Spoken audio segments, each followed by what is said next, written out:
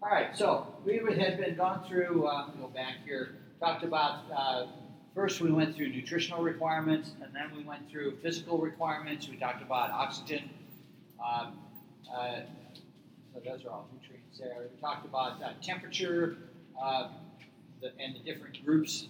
So the listeria would be classified over in this group here, which is why it's a problem, public health issue, because most part, when you put things in the refrigerator, bacteria stop growing. It doesn't kill anybody, but they're not going to grow. And so if they don't grow, they usually don't cause much of a problem. The listeria doesn't stop when it's refrigerated. Let's see. So we looked at some examples, and then we came to the pH. Okay, so organisms are very sensitive to acidity. Almost all pathogens are going to be what we call neutrophiles because they're going to live on us. They're going to have to deal with the fact that our pH is pretty darn close to 7. It's about 7.2 to 7.5, somewhere in that range normally. And that's what they're going to have to deal with. So they're all going to be right there in the middle. But there are organisms, and I think I mentioned these a couple of last time, that will live in fairly high acid environments and also fairly high alkaline environments. So, but pH does impact, to a large degree, the three-dimensional shape of the proteins. And so those that live in a high acid environment, they have proteins that are resistant to being denatured in that environment. Okay, then we also have the effects of water. I say, all right, well, water, everybody's got water. Everybody's got to have water. Everybody has to have water every day. Stella, our father, has been running that commercial about providing water in the third world by buying their glasses, because the reality is that there are in parts of the world people who will spend 60 to 70% of their day just gathering enough water for the day. Okay, because they have to usually go a distance to get it, and then they have to carry it back, and water's heavy. Okay, you can only carry so much. And so that is a definite problem.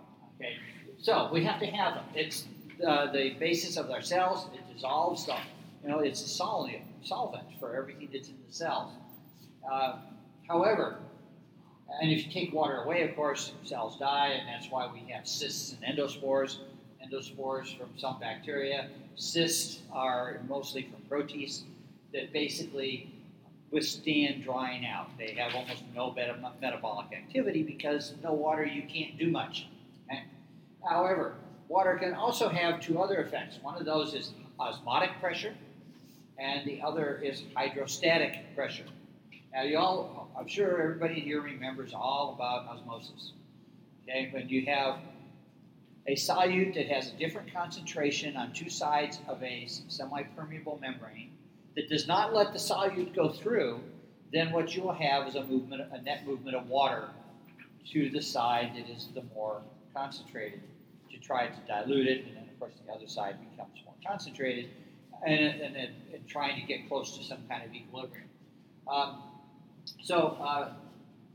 Osmotic pressure is the pressure exerted on the membrane in doing so. Now, hypotonic solutions have low solute concentrations. Cells tend to lose water in that environment, tend to gain water. Okay, so the solution has very little dissolved in it. Water is going to move into the cell. Hypertonic ones are going to go the other way. This then has an effect on where organisms can live.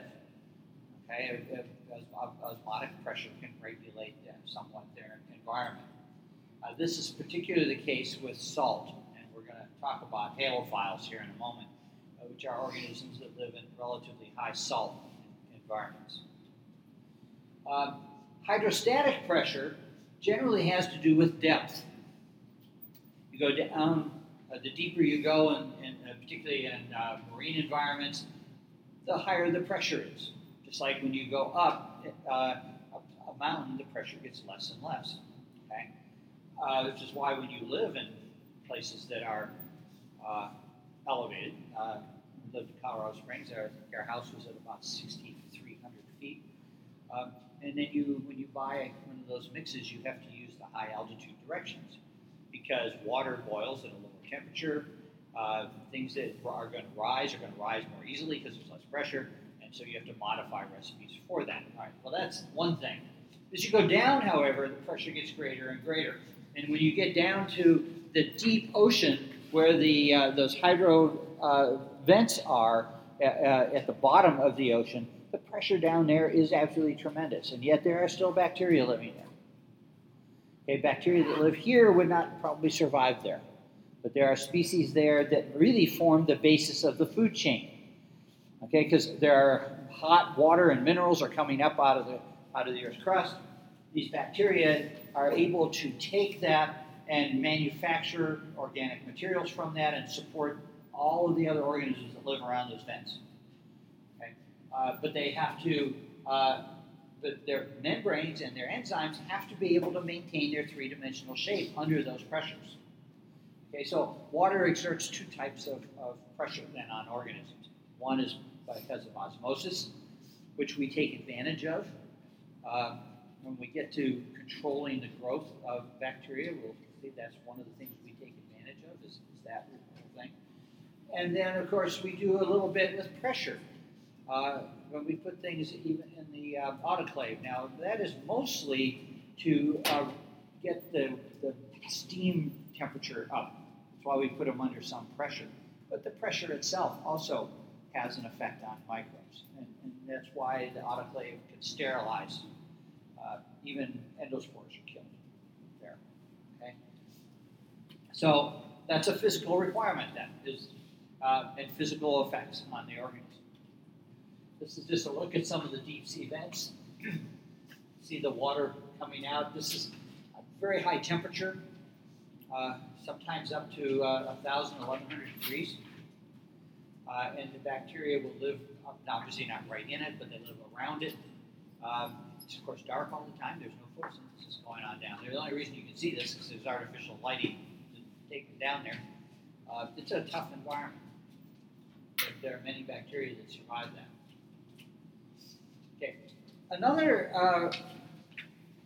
issue that, let me see just what am I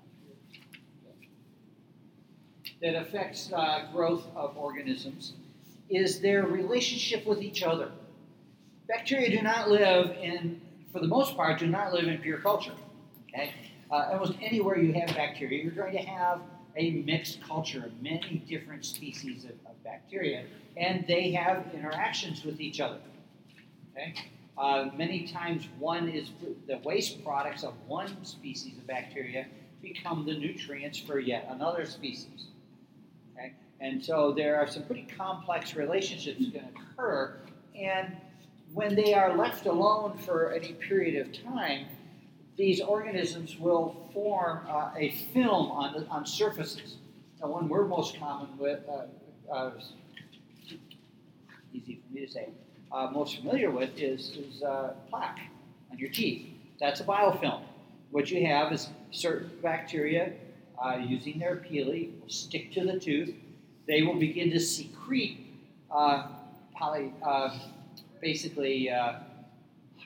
protein carbohydrate type molecules that will form a matrix around them, and other bacteria will be attracted, and they will form this little mini ecosystem right there on your teeth.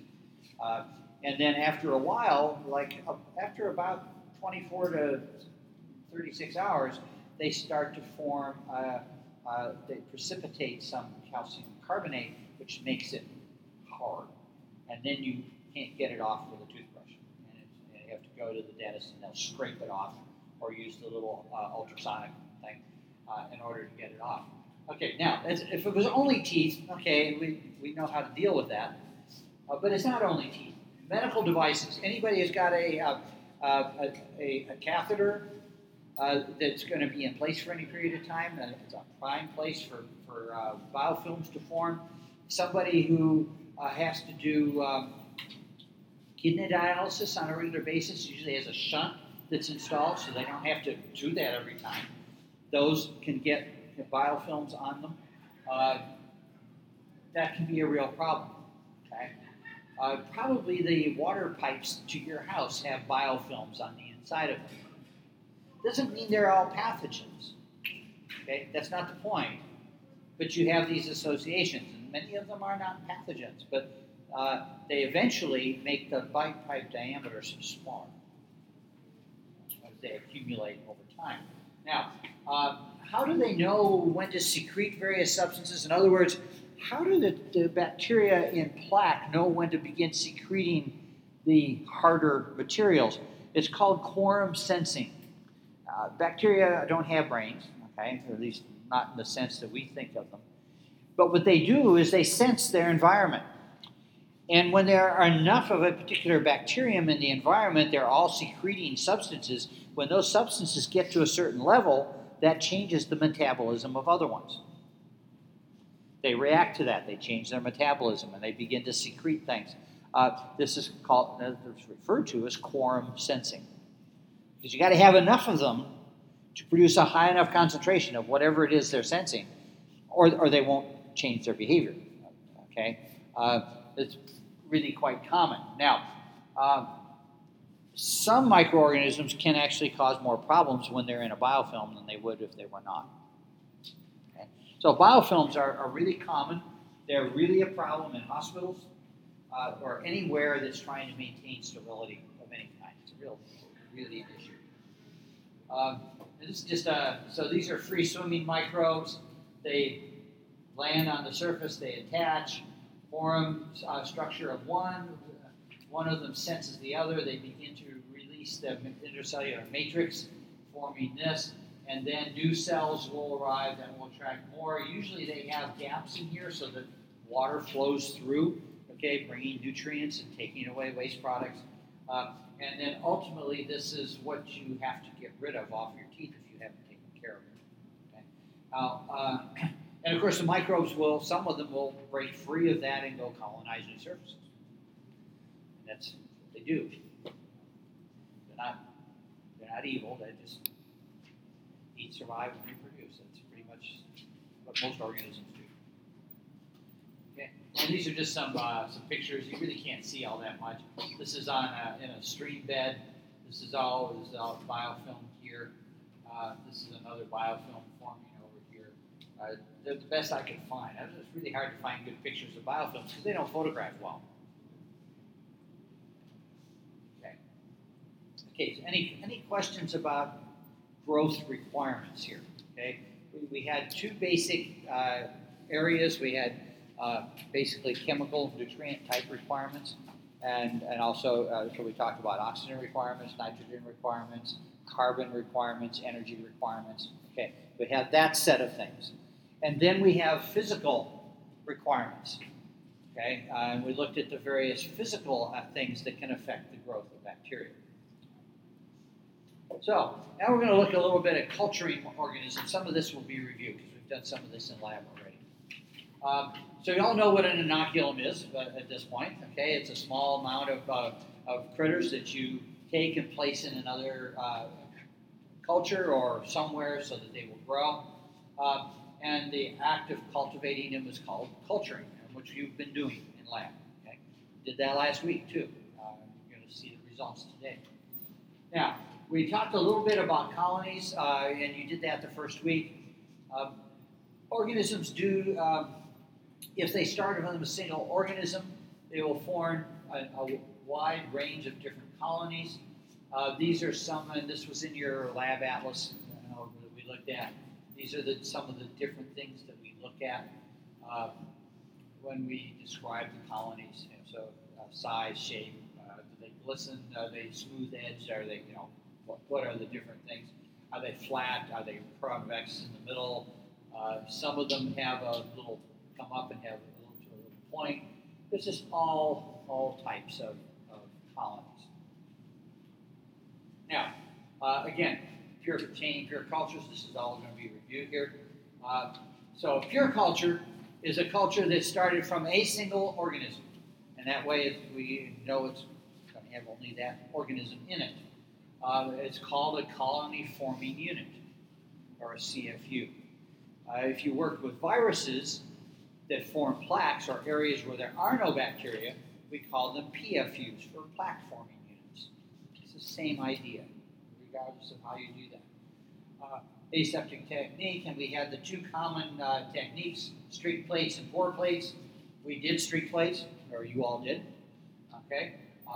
And you had to remember to sterilize between each part of the streak so that you would spread them out over a wider area and ultimately end up with individual colonies that ideally were begun by a single cell. And the only way to verify that is to take one of these colonies and streak it again and make sure you get only one type of bacteria. Okay? That's one of the ways you can do that. Okay. Now, pour plates work very similarly. In our phage lab, we do this. We do pour plates. And basically, in this case, there's been a serial dilution done. Okay, these had 9 ml, so we've been diluting it and diluting it. And then you pour. Now, in this case, the agar is warm. Now, we didn't do warm agar. We did it on plates, and you took the little glass rod and spread it around. That's called a spread plate. It's very similar.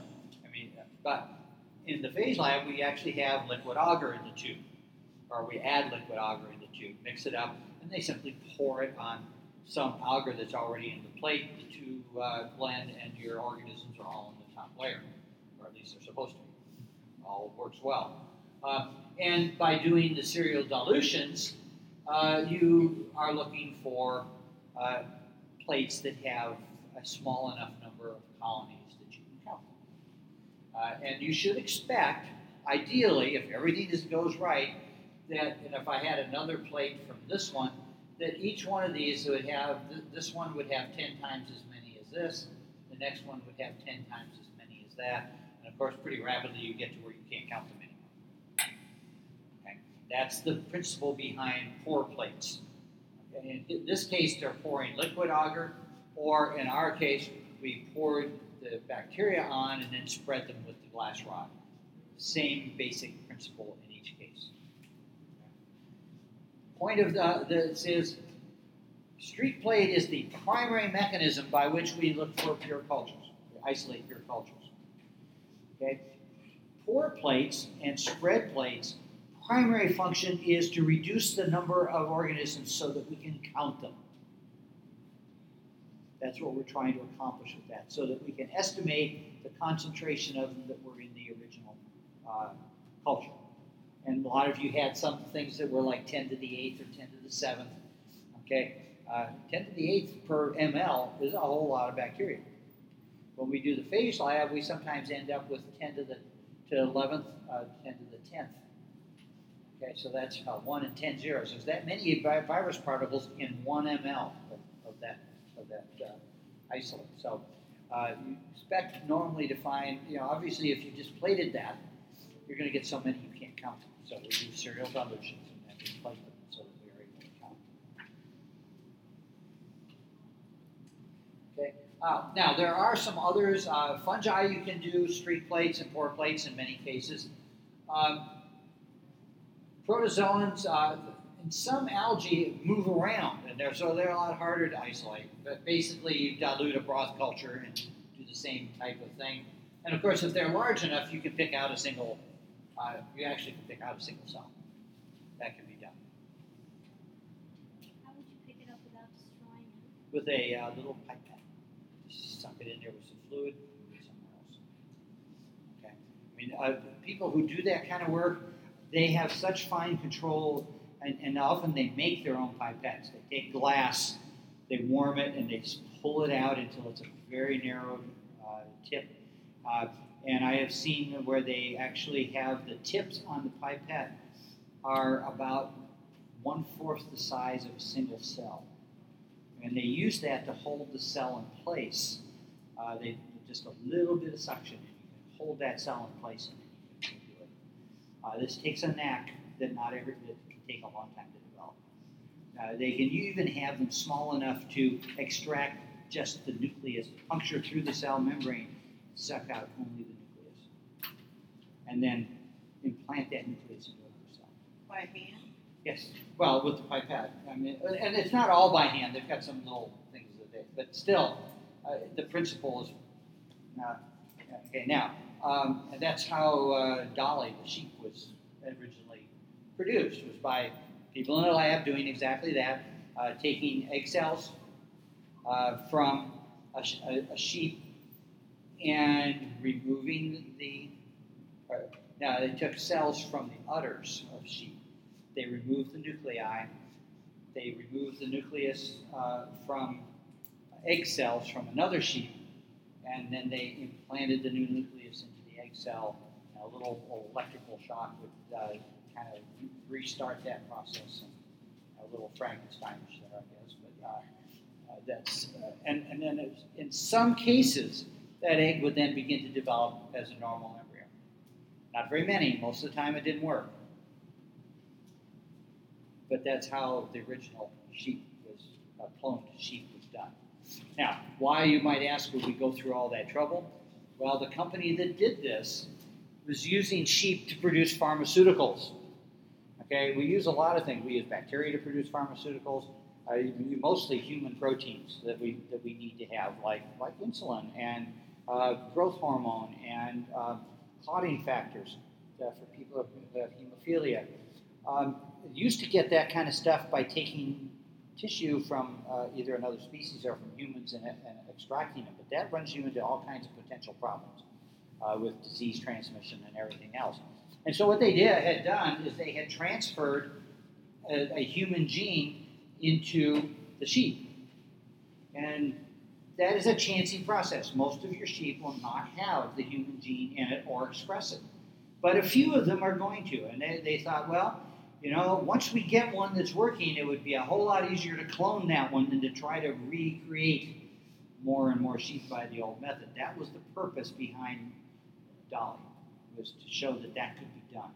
And there's this company was in Scotland, and they, in fact, are still in business making making pharmaceuticals. Now, the reason they were using sheep, well, you could use, I suppose you could use goats, I don't know, but they use sheep because, well, it's Scotland, a lot of sheep, I guess. If you have these genes inserted into the udder, when they produce milk, the human protein will be in the milk, and all you have to do is milk them and then purify the protein from the milk. It means that these animals can continue to produce them for years. Okay? So that was kind of the logic behind what they were trying to do. They did run into problems, but Dolly didn't live very long. She essentially died of old age after not so many years. See, one of the problems is they took the nucleus out of a sheep that was like 4 years old. So when you insert that into an egg, when the new lamb is born, is it just born, or is it already 4.5 years old? What? We're not sure. That's one of those iffy parts about that whole process. Okay, but anyhow, you can manipulate individual cells. Okay, culture media. Obviously, if you're going to grow them, you got to have something they like to grow on. Culture media are what we use. And the reality is that all of those bacteria out there in the real world, probably 98% of them we wouldn't be able to grow in the lab because we have no idea what they need for culture media. What you find growing in labs tends to be things that are useful for research or are pathogens because we really want to be able to figure out what they're doing. Most bacteria we couldn't culture if our lives depended on it at this point. Okay? Now, there are basically 6 types of culture media. We're going to have a lab that deals with this coming up after break. The first pair here is defined and complex media. Now, a defined medium is one in which you know exactly how much of every element and nutrient is in that, right down to what the concentration is of every single thing that's in that medium. Now, there are very few organisms that we have a defined medium for. E. coli happens to be one, because if you have a defined medium, then you can manipulate that and see what happens. Most often, what you end up is a complex medium, which means one that we're going to use. later is going to have added to it yeast extract and peptones, which are broken down proteins. Once you start adding that kind of stuff, you no longer have a defined medium. You don't know what all you're adding exactly. The BHI that you use, the brain heart infusion, now, that's all kinds of stuff in there. It's not quantified well, but the organisms grow on it, and that makes it very useful. Okay, so a defined medium, we know exactly what's in it, and you won't find a lot of those. And then a complex medium is, well, we threw everything in the kitchen sink in there, hoping they're going to grow. And that's what we do. Okay, then we have selective media. Selective media will encourage certain types or species of bacteria to grow, and they'll inhibit others. We can have media that selective media, for instance, that encourage gram-positive and inhibits gram-negatives. That's a selective medium because I'm selecting one type to grow and inhibiting all the others. And then we have differential media, which means that different bacteria will look different on this, and we can differentiate them from each other. We'll talk about that in lab a lot more, and I think I have some pictures in here that we can take a look at some of these. Okay, then there's the anaerobic medium. Yes? Sorry, can you say differential again? Okay, differential means that one type of bacterium will have one appearance, and another type of bacterium will have a completely different appearance. So if you put them both on the plate, you can see the difference between them. You can tell that there's two different things there. Differential. You differentiate between them. Thank you. Sure. Now, anaerobic is exactly what it sounds like. We're going to grow them in an anaerobic environment. Not that simple, but it can be done, and we'll look at how that's done in a minute. And then the last one is transport media. That's when you're going to transport them from one place to another. And we actually did some of that the first week when you, or maybe it was the second week, when you inoculated the slants. That is a common way to transport. Okay, so this is obviously, you're used to seeing slants. This is what you used. And basically, all you do is you pour liquid agar into the tube, and then you let it harden while it's resting in an angle. That's how they're made. All right, so here's a defined medium for E. coli. And you can see that we know exactly how much of every one of these things is in there. How much glucose, sodium, hydrogen, phosphates, potassium, ammonia, it's ammonium actually, magnesium sulfate. And we know exactly how much of everything is there. You can calculate the exact amount. You can even calculate it down to exactly how many atoms of each one are there. Okay, that's what moles are all about. Okay, you remember that from chemistry.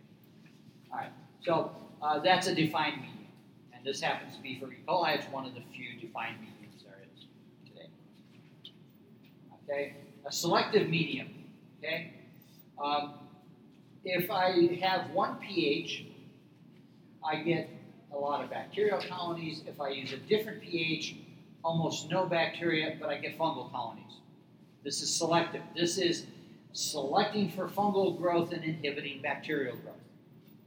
This one is selecting for bacterial growth and inhibiting fungal growth. Okay. Yeah. What are some key characteristics of a fungal colony? Of a fungal what now? Fungal colony, what's the characteristic? Well, basically their shape. They're always going to look fuzzy. Then you're going to have lots of little hyphae running out around. Often they have furrows in the top. They come in different colors. Penicillium, for instance, is kind of blue in the middle and white around the edges, and it gets wrinkly with time. But they come in a variety of colors. White is probably the most common, but some will actually turn black. Others are blue. Those are the kinds of characteristics you look at in the colony. Okay, here's a differential medium. Here we put different bacteria here. This is blood agar, which of course is not a defined medium when you add blood to agar. It's no longer defined, and so now we're dealing with a complex medium. Okay, these organisms over here do something called beta hemolysis. This would be like Streptococcus pyogenes, which causes strep throat. Okay, it actually uses the hemoglobin that was in the cells, and you see it's cleared around it. Okay, this is called beta hemolysis because we've broken down the hemoglobin, and that is a characteristic of certain streptococcal organisms primarily. Over here you have a different streptococcus that does alpha hemolysis. It breaks it down a little bit, but not completely. Okay, and then you have another one over here that doesn't break down the hemoglobin at all. And so this plate is differentiating between these three types of bacteria. Differential medium. They will each look different based on the medium. Another thing that we look for is fermentation. And fermentation most often produces a gas of some kind. And one of the ways that's done is you put a little tube in here upside down. This one did not do any fermentation, but over here you can see that there is gases accumulated here in the top of this little tube, and that was an indicator of the fermentation is going on in that particular tube.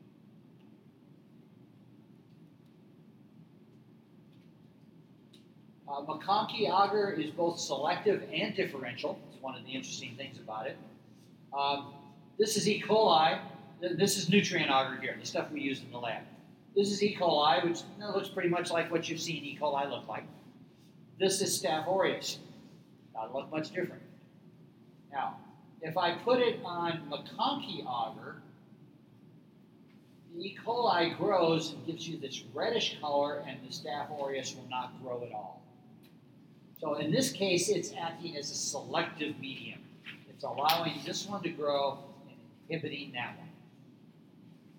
Okay. But if I'm using different bacteria, friend E. coli again, and here I'm using a type of salmonella. Both of them grow, but the E. coli has one appearance, the salmonella has a different appearance, and therefore here it's acting as a differential medium. So this is one of those rare media that can, depending on what you're growing on it, may be either selective or differential.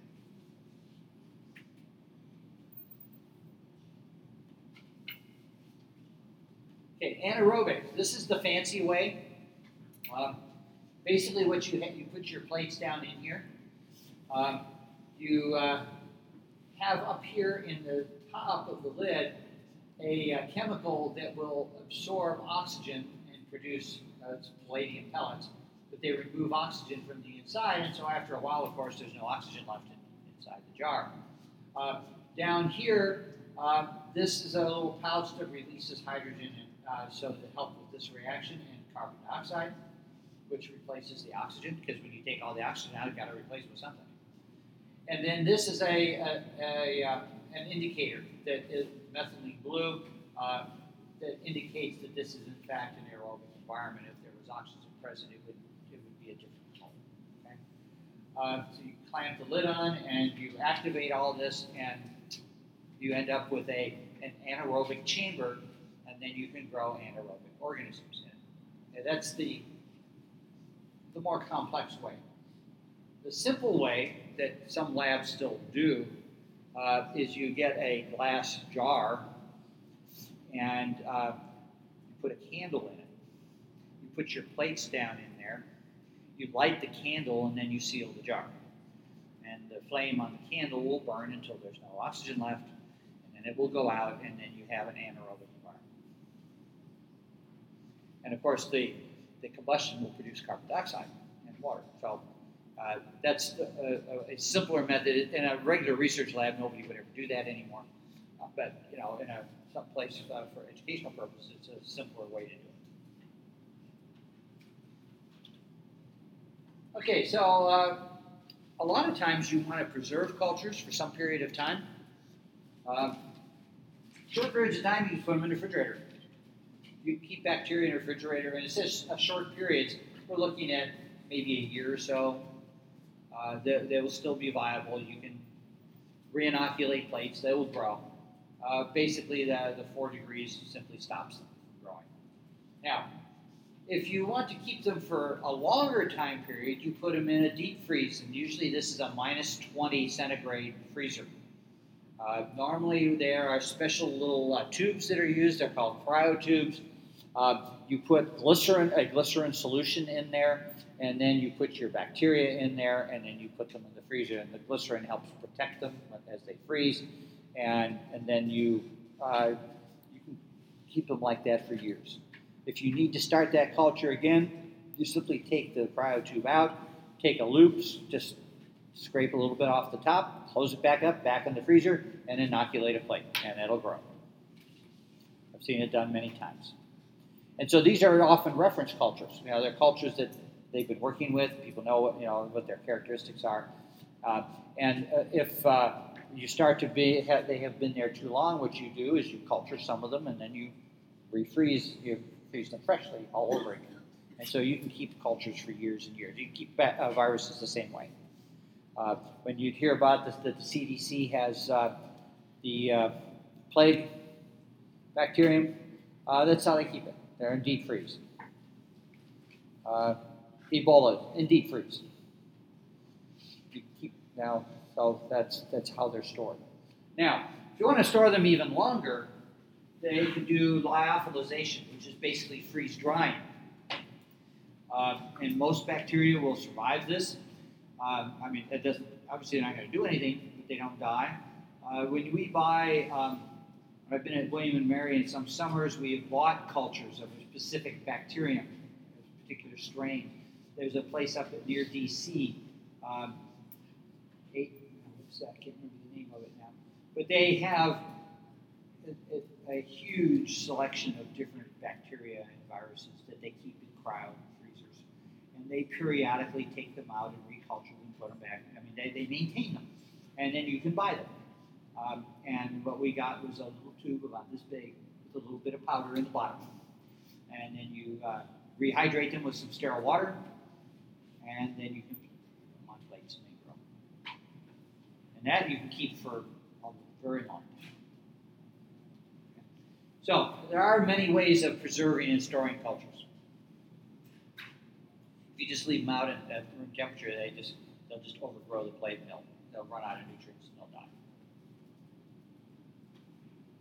Okay, now cell division for bacteria is they use binary fission. They have only one chromosome, so there's no need for mitosis. Remember, mitosis was an organized way to separate chromosomes, so that everybody got one of each. Well, if I only got one, I don't need to worry about that. Okay? So what bacteria will do is replicate the chromosome. The chromosome will, and they start to build a septum across, and as they're doing that, they enlarge the cell. One chromosome ends up at either end. In some bacteria, the chromosome actually attaches to the cell membrane on the inside, so it gets pushed farther away from each other. And then this grows down here complete, and then they separate into 2 cells, which then can go through this again, and I get 4 cells, and then I get 8 cells, and I get 16. And that's basically how they grow. They'll take quite long for many of them. E. coli will grow somewhere between 20 and 30 minutes if they have optimum temperature and nutrients. Take about 20 to 30 minutes to go through this process. So you can get a lot of bacteria in a very short time because you're doing exponential growth. Really strong exponential growth. Okay? And that will continue, and I have a growth curve that we'll take a look at in a moment. And this is just a photomicrograph. Actually, this is a transmission electron microscope view. You can see the septum forming. You can see where the chromosome is on either side, and this is the process of dividing. Now, the time that it takes to grow and divide is called the generation time. And so when you are working with a specific bacterium or you're looking in the literature, they will usually tell you the generation time is such and such. And then they'll give you the temperature at which that was determined. And usually they'll tell you what medium they're using. Because if you don't know those two things, then it's not very useful information.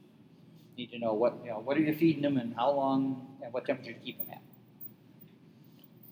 So you need to know those conditions. Now, this is the difference between arithmetic and logarithmic growth. Arithmetic growth means that whenever they divide, we just get one new cell each time. And when you plot this, the number of cells versus time, you get a nice straight line. Okay?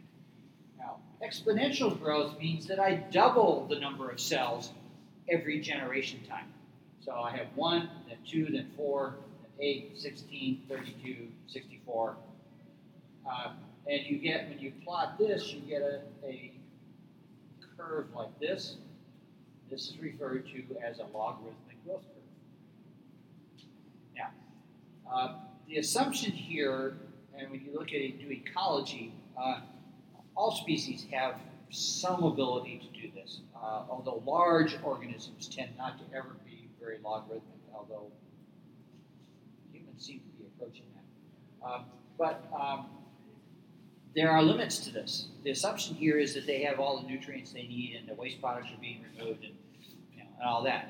And if you're culturing some bacteria, that's not always the case. And so you don't always end up with continuous exponential growth unless you keep refreshing the medium. And you can do that. There are ways of doing that. Okay, so here are two different, these are both logarithmic growth. And the difference, and I don't want to bore you too much with some math here, but sometimes it does help a little. The time is the same on both of these. Over here, we have a linear scale, 1,000, 2,000, 3,000, 4,000. And that's where I get my J-shaped, this is referred to as a J-shaped curve.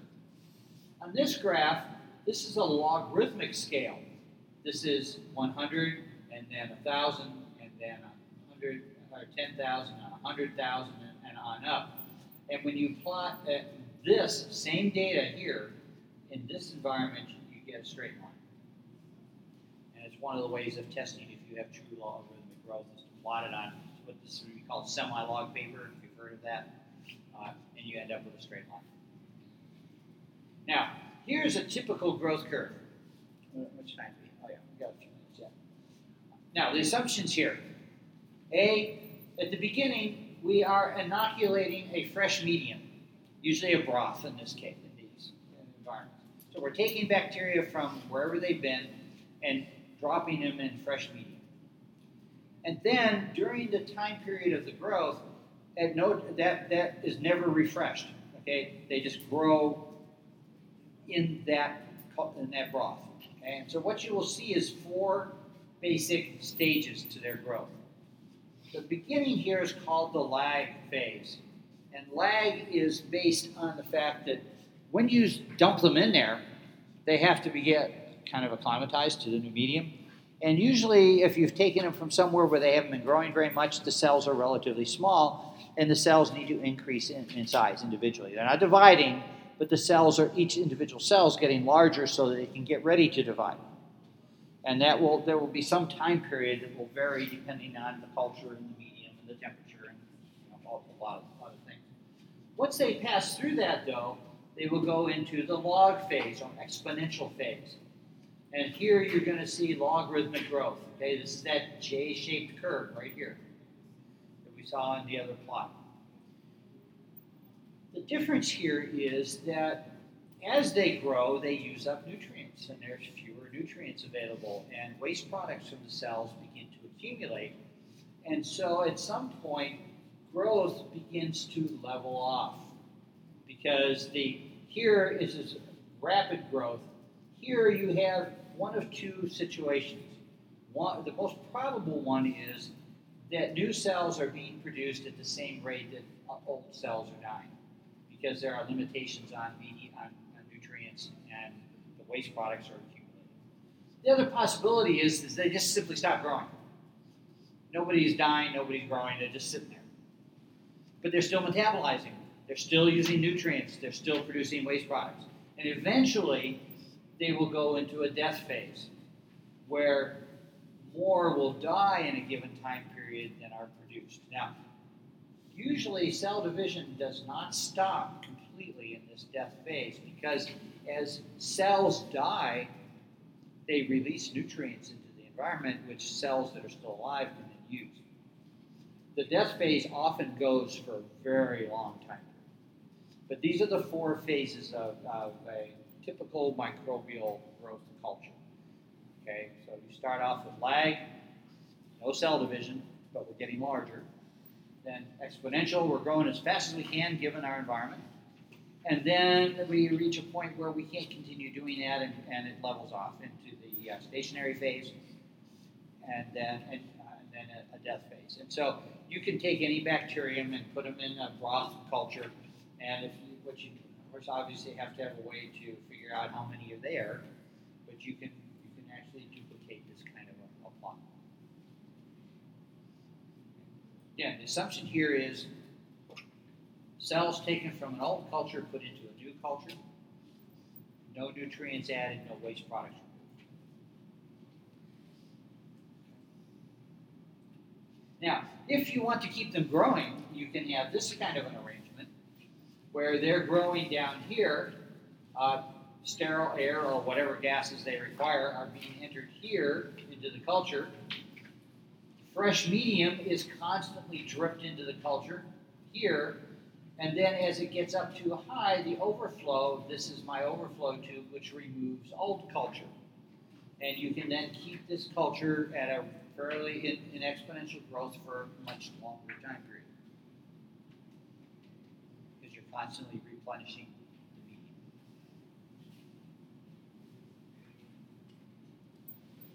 Okay. All right, we'll just do a couple of parts here and then we'll stop. Okay, so and you've done some of this in lab already. How do we measure microbial growth? How do we know? And I know it was on your bacterial supplement. I think there was, no, it wasn't that. It was another one of your lab reports. Okay, so one option is direct methods, microscopic counts. The advantage, you don't have to wait for them to grow. You just put them on a slide and you count them. Okay, and we often use this type of a slide. This is these. You buy these; they're fairly expensive. They're in the $200-300 for one slide because they're very precision made. And underneath here, you have a little chamber of a fixed volume, so you know exactly how much is in there. And then on the cover slip, you have grid marks that have been etched into the cover slip, 1 millimeter by 1 millimeter. Okay, and what you do is you put your solution into these underneath here, get this thing to work here, and any overflow comes out through here, and you just fill this area underneath, and then you simply count how many cells are in each grid. Usually you don't count all the grids. Normally what's done is you count this grid, you count 5, each corner and the one in the middle, and then you average. That's the more standard way of doing it. This is a close-up of one of the grids here, this area right here. Okay? And so you would count all of them in that particular area. And then you pick another grid and you count all of them in there, and you do 5 of those, and then you would average them. Now, the downside to this one is that you don't know if they're dead or alive. All you know is you can see cells. They might be dead cells. You have no way of knowing. And so they generally get an overestimation of the population by using this kind of method. It's quicker, but not as accurate. Okay, then we can use direct methods that again, not requiring incubation again. And these are electronic. Okay, so I don't have one of those picture. I thought I did. Basically, what you have with a culture counter is you have a little funnel on the top. You have a very thin tube that's about 1 cell in diameter coming down. And as it goes down through and into a flask on the bottom, there's 2 electrodes, okay? And the resistance between those electrodes will change every time a cell is there instead of just the medium. And so as the cells drip through, the counter says 1, 2, it just counts it for you. really handy. But again, it doesn't know the difference between live and dead cells. Can it count the same one twice? No, because after once they go through it, it's on. It won't count until the next one breaks that. So that's a counter again, another type of counter. Again, it tends to overestimate what you have. And so what we'll do next time is we'll talk about the methods that require incubation, which is what you've already done in lab. You can do serial dilutions, but there are a couple of other methods that we'll take a look at. And these are all, and then there's indirect methods, and then we'll finish that, and then we will start on, all right, now that we know what we can do to make them grow, how do we keep them from doing that? So the next section is going to be about how do we control the growth of microbes. And we'll get into physical methods and chemical methods of controlling their growth. All right, we'll stop here, and then we'll see you up in the lab. We'll get your plates out.